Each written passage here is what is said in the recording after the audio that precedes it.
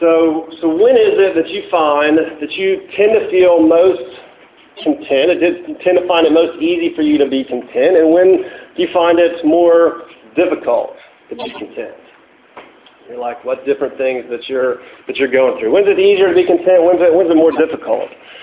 I think probably for some of you, as soon as I ask that question, you're like, I don't know that I've ever been content with anything. There's always something going on here or there, and like I'm frustrated with it, and I would love that, but I don't know what that's like. And you're already discontented with your discontentment. That's okay. That's okay. That happens. Others of you are like, ask a question like, yeah, I guess some days are probably worse than others, but generally I'm kind of a easygoing person, and like it doesn't rock me too much. I feel like I take things all right, and I'm generally usually content. But I think it's fascinating the way Paul describes it here in very full force. He says, for I have learned in whatever situation I am to be content. And I'll say, for one, I'm not there yet. I would love to be, and I tend to be on more of the easygoing variety of things. But I get frustrated when things don't go how I want. When I have to have my Jeep in the mechanic like 3 times this week and bike over to get it this afternoon. It's hard to be content when I'm like pedaling over to get my Jeep from the mechanic. Right? If you get all the classes that you want when you register.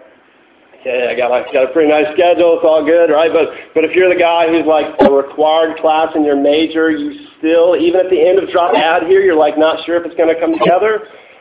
Not so easy to be content then. Right? You've got the schedule that's like the Tuesday, Thursday schedule, classes only. You've got the long weekend every weekend. Yeah, you walk around with kind of a smile. You're like, yeah, all my classes are on Tuesday, Thursday. It's pretty good, right? Yeah, still smiling. If now everyone hates you, Sam, I did that for you. If you're the person though that got stuck with the 8 o'clock class every morning because you had to take the language and it meets every day and every day at 8 o'clock and you don't want to wake up and speak Spanish, it's going to be a little bit harder for you to be content this semester, right? Some of you get along great with your roommate. You're thrilled with like the people you're living with and the person you got matched up with. Others of you have a guy that like strolls in at 3 o'clock in the morning and like throws up all over your stuff. If that happens, if it hasn't happened to you yet, wait for this weekend, right? It's coming. A little bit harder to be content then, right? When you're getting attention from the person that you like, that's great. But if you feel ignored, not even noticed by them, it's a lot harder. So to go through this, and really, just as you continue to go along in life, I want you to keep asking the question, when do you tend to find it easy to be more content, and when do you find it more difficult? See some of how Scripture talks about it. We'll look at 3 different sides of the passage. And the first one is this: not in need. That's what Paul says in the first verse that we're reading there. Not in need. Paul writes, not that I'm speaking of being in need. Now, what's he talking about? Because he's writing this letter to the Philippian church because they sent him like this guy Epaphroditus come bringing a financial gift to Paul because he could use a little more financial resources. They heard that. They wanted to supply that. But he writes to them and he's thanking them, but he still says, not that I'm being in need. Now Paul's writing this letter from, he's imprisoned in Rome when he's writing this letter. And he says, not that I'm in need, right? He can't really go where he wants. He can't do what he wants, when he wants to do it. That's not his situation when he's writing this, right? All like the freedom that you get to enjoy when you're in college, like make your own decisions, decide what you want to do with stuff. Yeah, he didn't have that. There's no like ice cream run at 3 o'clock in the morning because, hey, like, anyone want some ice cream, right? Like, let's just go get some ice cream. There's no, like, staying up all night playing Call of Duty or watching, like, all the reruns of The Office because we can sleep in class tomorrow, right? Like, let's keep hanging out. He didn't have that freedom. No random road trips. No football games. Didn't have tickets. I don't know who the big matchup was in the Coliseum, there or whatever, but Paul wasn't going to get to go. You would hate it if you were all of a sudden like yanked back to your parents and like had to meet their rules and their curfews of when you had to be home. You would feel like you needed to get free. And Paul writes, not that I'm in need. right? He's got a Roman centurion watching over him constantly. And he says, not that I'm in need. And the point I want you to see is this: there is such a thing as contentment, and it's not just because Paul's living a good life right now, and so things are good. Tuesday, Thursday classes. No, but there is such a thing as contentment that's not just circumstantial. And you can think that Paul's lying if you want or something, but I think it's here. I think it's hard for us to think that there's such a thing as contentment. Maybe like the closest thing we think of contentment is a dude that's like really, really baked, right? Really high, like nothing gets to him. Things are just good, right? Like life is good. What are you talking about? These things don't matter. So then people tell me even then you get the munchies, so you're really content. You don't have the... Paul writes, not in need. Right? I think we tend to be the exact opposite. We're always talking about being in need, right? Here's my challenge for you, right? You're college students, you got like all these math skills. I want you to put some of the math skills to use, right? Because you can all count, right? All right. So put your counting skills to use. As long as you do tomorrow is just try to keep track in your head how many times you use the phrase, I need something, right? And if the thought like comes into your mind, but you don't actually say it because you know you're supposed to keep track and keep counting, you don't want to do it, it still counts. And once the phrase is in your head, let it come out of your mouth. It's already in there, right? Thought, word, and deed. Keep track of just how many times you use it. For me, right? I need to get my car fixed so that it doesn't keep breaking down, so I don't have to ride my bicycle everywhere. I need some more sweet tea. So good over there. All these snacks are calling to you, right? I need new running shoes. I need to buy a racket because I'm in a racquetball class now. I think it's going to be fun, but I don't have a racquetball racket. Need to go to the OU game, get tickets. Maybe you feel like you need to get a good grade in this class this semester, start things off well, make up for other things. Maybe you feel like you need to go on a diet. You need to work out. You need to buy some new clothes. You need to go to a movie. You need to hang out with some friends. You need to just have some time to relax. I need to. What are we implying when we say that? If I don't get it, I'm not going to be happy. I won't be happy. I'm going to be unsatisfied. I'm going to be discontent. I'll be frustrated. I feel like part of my life is going to be failing this. I'm not going to be able to be okay without this. I need it. So why are we speaking of being in need all the time? This passage that Paul writes is not novel, like from the rest of the Scripture. It's consistent with a lot of things that you see in the rest of the Bible, right? Even if you don't know the Bible very well, haven't heard much of it, like a lot of people, you still may have heard the 23rd Psalm, right? Like in some movie even or something. But it begins this way: the Lord is my shepherd, I shall not want. The older language for I shall not lack. I shall not be in need. The Lord is my shepherd, right? If God's leading and protecting, guiding and providing for us, then the fact of the matter is that we're not in need. We're not ever going to be in need in that full sense. So either it's like the Lord's not our shepherd because we don't want Him, or we're unwilling to trust Him and trust the way that He's guiding us. Instead, we feel like if I can control it, maybe it can end up being what I want, what's going to be fulfilling to me. If I have enough money, if I can have the situation that I want, if I have a relationship with the person that I want, then I won't lack. Then I won't be in need. If I get these things. Listen, God's a very good shepherd, a very good guide, and He's not holding Himself back from you. You don't have to be in need. I'm not saying you're going to get everything that you want, but you don't have to be in need. You can come to Him to take care of you. And He does that. He does it well. It's the reason that Paul was in a Roman prison with a centurion watching over him, not able to go out when he wants to, can write to this church and say, not in need. The Lord is a shepherd. Not in need, but it does involve a little bit of know-how.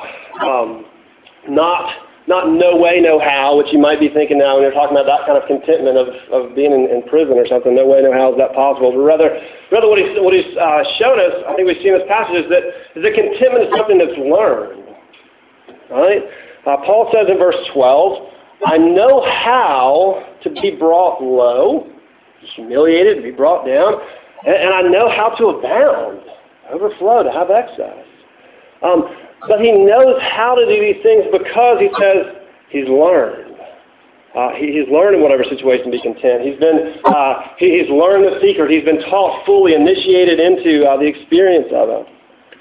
So we shouldn't expect for contentment to be something that we just already know, right? I mean, it's not for Paul here. You don't start off knowing how to get around campus when you get here, right?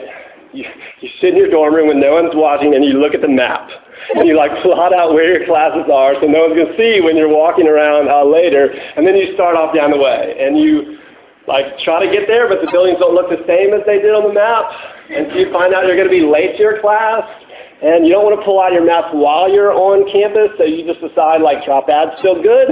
We're going to take another class there. I don't know what that one was, right? But some of you are bolder than that. You actually pull out the map, ask for directions, but you don't start off just knowing how to get around campus. You get lost a few times. You just spend some time wandering around.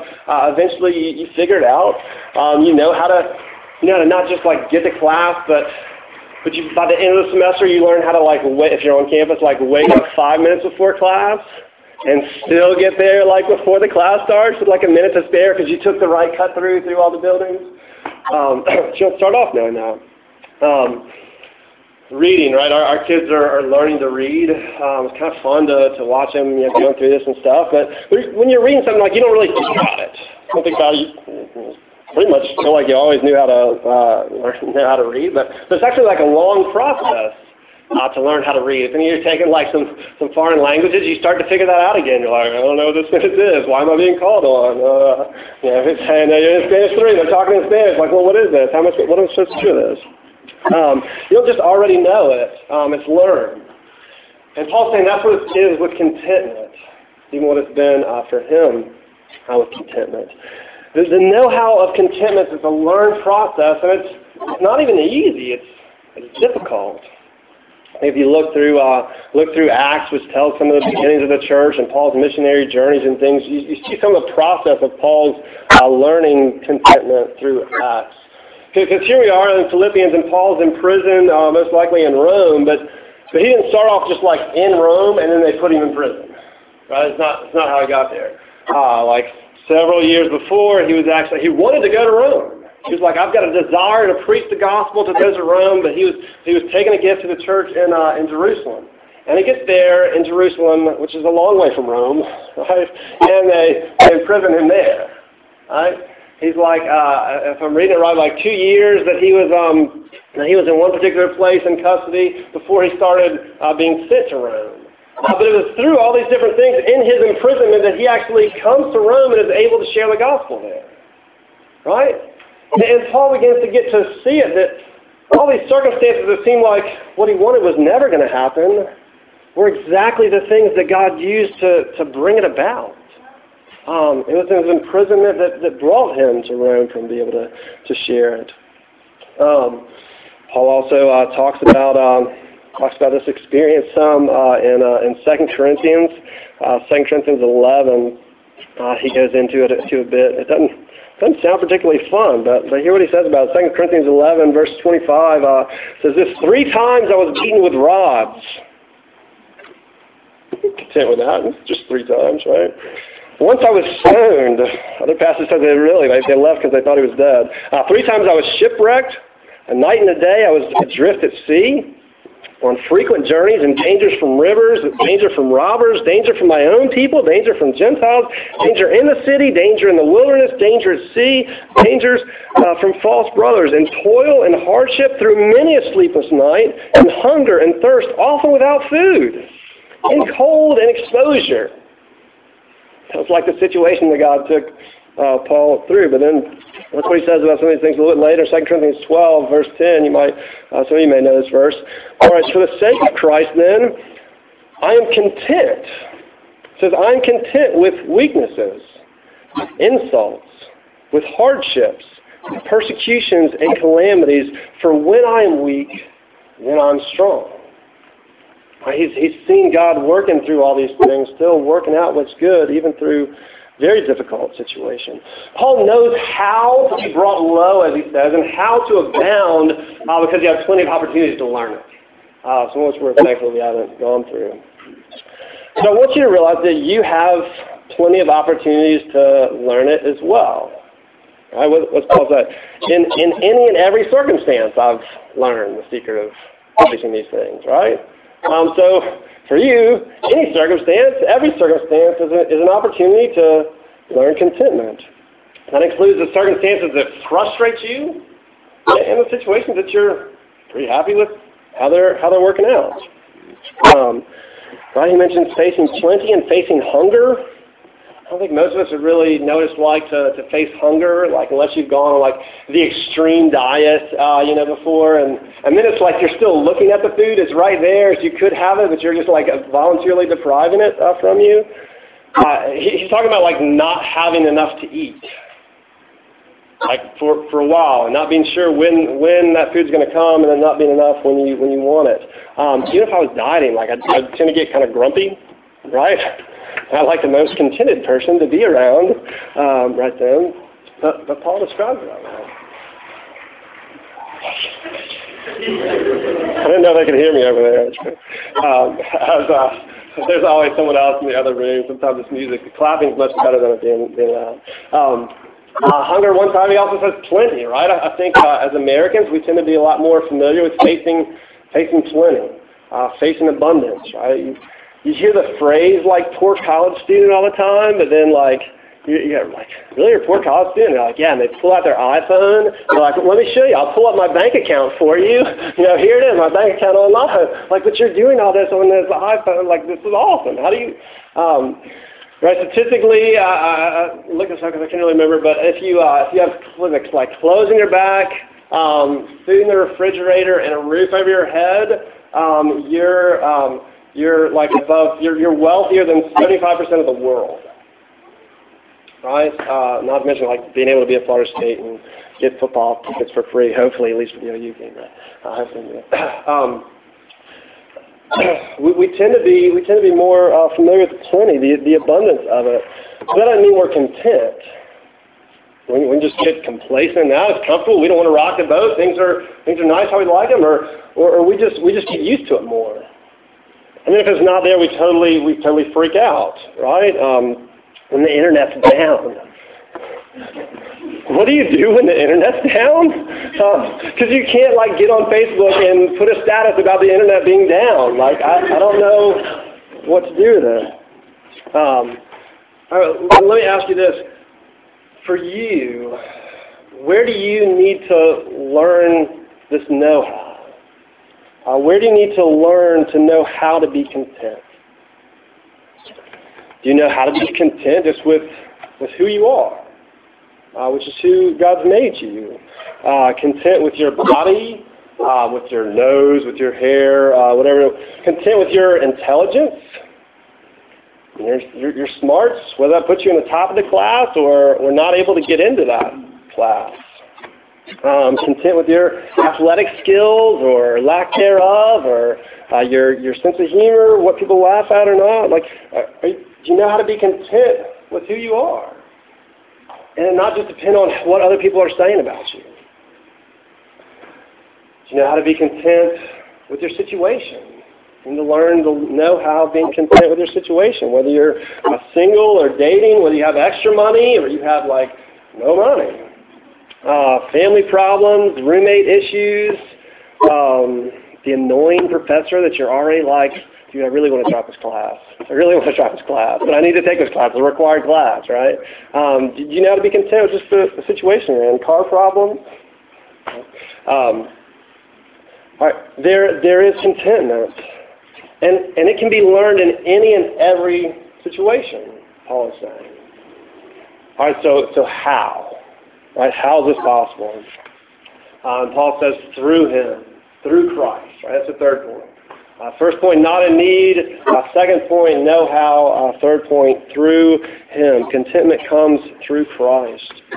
Look at verse 13. Right? Paul says, I can do all things through him who strengthens me. Or I'm strong for all things through the one who gives me strength. or in the one who gives me strength. I want to be clear as you're hearing the know-how thing, because you can take that the wrong way, that you don't just have to work harder for contentment. If you just put a little more energy in or get exposed to a lot more hard stuff, then eventually you'll learn contentment. No, not really. I'm not saying that it's difficult to learn, but you can do it if you try. Instead, what I'm saying is it's so difficult. I want you to hear me on this. It's so difficult that it is beyond your ability. So if you're frustrated with not being able to be content, well, yeah, it's beyond our ability to know how to be content. We can get complacent for a little while. We can ignore things for a little while. We can repress things. It's beyond our ability to be content, right? We kind of max out on contentment. Like Paul talks about hunger. I think I max out on contentment when the food's burnt too much, right? I can still eat the food. I can get down and fine. Am I content with it? I'm really, this stuff's a little bit over. Okay, I should have been. Karen doesn't burn my food. She's a great cook. I'm not talking about. Right, he talks about facing abundance. We just get sucked into the latest technology, the latest fashion, the next thing that's there. I don't know how to face. It's not just a facing abundance. It's beyond our ability. Peace, joy, satisfaction. They're not in the circumstances. They're not in the things. They're not in the situation. They're not in just what you do with it. Peace and joy and satisfaction that comes in Christ. This is how Paul's describing it, right? Paul's strength is outside of himself. I can do all things through him who strengthens me, or in him, outside of me, who gives strength to me. He's strong only through Christ's strength, right? This is why in 2 Corinthians 12 that we read, he still calls himself what? When I'm weak, then I'm strong. There's this truth in Christ that as I'm connected to Christ, his strength is in me, and so I'm strong. But guess what? I'm strong because I'm weak. In myself, I have this weakness, and out of that weakness, in that weakness, I'm able to be strong through one who's beyond me. But this is just kind of like the foundation of the gospel and some of the beauty of it, that our hope, our confidence, what we need comes outside of us. What we need is outside of us, for us to look to Christ. Whenever you're looking more at what you can do, at how you're facing the situation, at how you handle it, at how you can control it, whenever you can looking at what you can do, you're off, and it's going to start spiraling down on you. You're not God. You can't keep all these plates spinning well enough for it to work. The beauty of the gospel, though, is what's outside of us can come to us and within us. Right? That Christ says he freely gives his Spirit to those who ask him. He freely gives himself. Even that we can be united to Jesus. He's also, we're in him and sharing in his strength. He invites us. He calls us to himself to turn from trying to control it, trying to make it work, and look to him. He says, to all who are weary, all who are worn out, heavy laden, right? Take my yoke upon you, and I'll give you rest. I'll give you the rest that you're looking for. It comes in me. Now, Paul says, I can do all things through him who strengthens me. It doesn't mean you can do anything, right? It says all things. You get the context of it, I hope. It doesn't mean that you can throw the touchdown pass necessarily, or that you can suddenly become a great musician. Hey, I can do all things through him who strengthens me. Yeah, I've got no musical ability. I want to be on the music team. Yeah, put me up there. I'm going to do all this stuff. Right. It's in this context. In every circumstance, facing all these things, you can have the strength to face any situation that comes your way. That's what he's saying. Whatever the results are, whether you were throwing the touchdown pass and you made the play, whether you're a musician and you became famous, you'd be able to handle that situation in Christ's strength and not rest in it, and not put your identity in yourself and those achievements. Or when you mess it all up, didn't make a play, if you feel like you've got little to offer, you can still know joy, deep and profound joy, despite what you feel like you're able to do or doing. Because Jesus is the one who died. And more than that, Jesus is the one who is raised. And to those who trust him, he gives himself. He's the one that gives everything that actually satisfies. Right? He gives full and overwhelming love from God. It can't be removed. Can't be taken away. Not by any situation. Not by anything that we can do. Forgiveness from every mistake you've ever made, and every mistake you ever will make. It's not hanging over you anymore in Christ. Let it go as you come to him. He brings you into a family of perfect love, adopted as his children, into his household.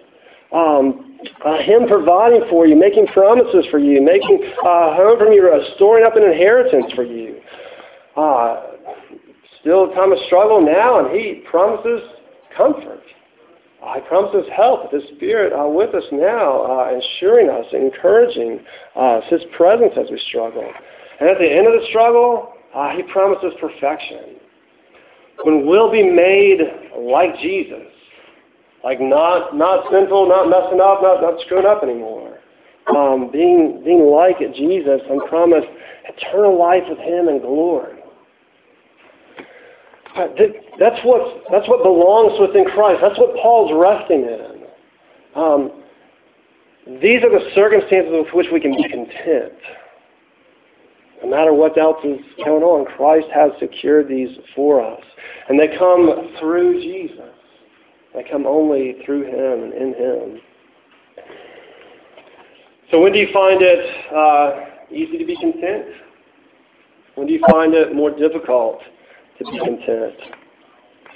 I was kind of interested because I was already thinking about thinking about contentment a bit. And a group from our church took a trip to Honduras. They were putting in a well at an island off of Honduras, like this impoverished community, and people were getting sick often because there wasn't enough, like just basic clean drinking water, right? Among a lot of other things. But they were going to provide a well, get rid of the unsanitary water. And they stood in front of the church and they started talking about the experience. And what was fascinating to me is they went like one by one through, and I think every one of them mentioned how the people were just really like joyful, like in their life, even though they had so little, that they had so much joy and happiness, even in their community. One of the guys was telling me about like the place that the kids played on was like kind of rusty metal things and stuff all over the place that American mothers would be like, oh my goodness, keep my child away from that, it's dangerous. And these people just have this joy and sense of togetherness and thing, and even though they had so little. And this wasn't even like just the result of the gospel. I don't think these people were for the whole following Christ. The culture of the people there was just kind of what it was. And I listened to the people in our group describe, and they were almost kind of envious of it. I think culturally we just tend to be kind of far off the mark here. Contentment for us seems something like really hard to grasp, at least really hard to hold on to. Maybe it's in the next thing. Maybe it's difficult for us. And I think it's this. That we don't know how. We don't know how to abound. We abound and we face plenty, but we don't know how to face plenty. It feels like it makes us need it more and more and more and more, and we hold on to it. I'll put it this way: you take all the whatever things that you wish that you need to have, right? Take all the coolest technology out there, the latest smartphone, all this stuff. The extension fashion, newest clothes, shopping spree wherever you want, impressive cars, vacation where you want to, approval from others, get a lot of like really great books. I think that'd be awesome. Have status from people, like folks respecting you. Take all those things and compare it to Christ and what we have in Him, and it all pales in comparison to what we've been given. God giving us Himself. God giving us His Son for our life, giving us His Spirit. So what do you do with this? As I'd say to you, you know how to count? Try to count tomorrow. Count how many times you say, I need whatever. And then ask yourself, Is that really going to make me happy? How long is it going to make me happy for? What am I looking to? And then look for the opportunity to be content. It's in any and every circumstance, the way that Paul describes it.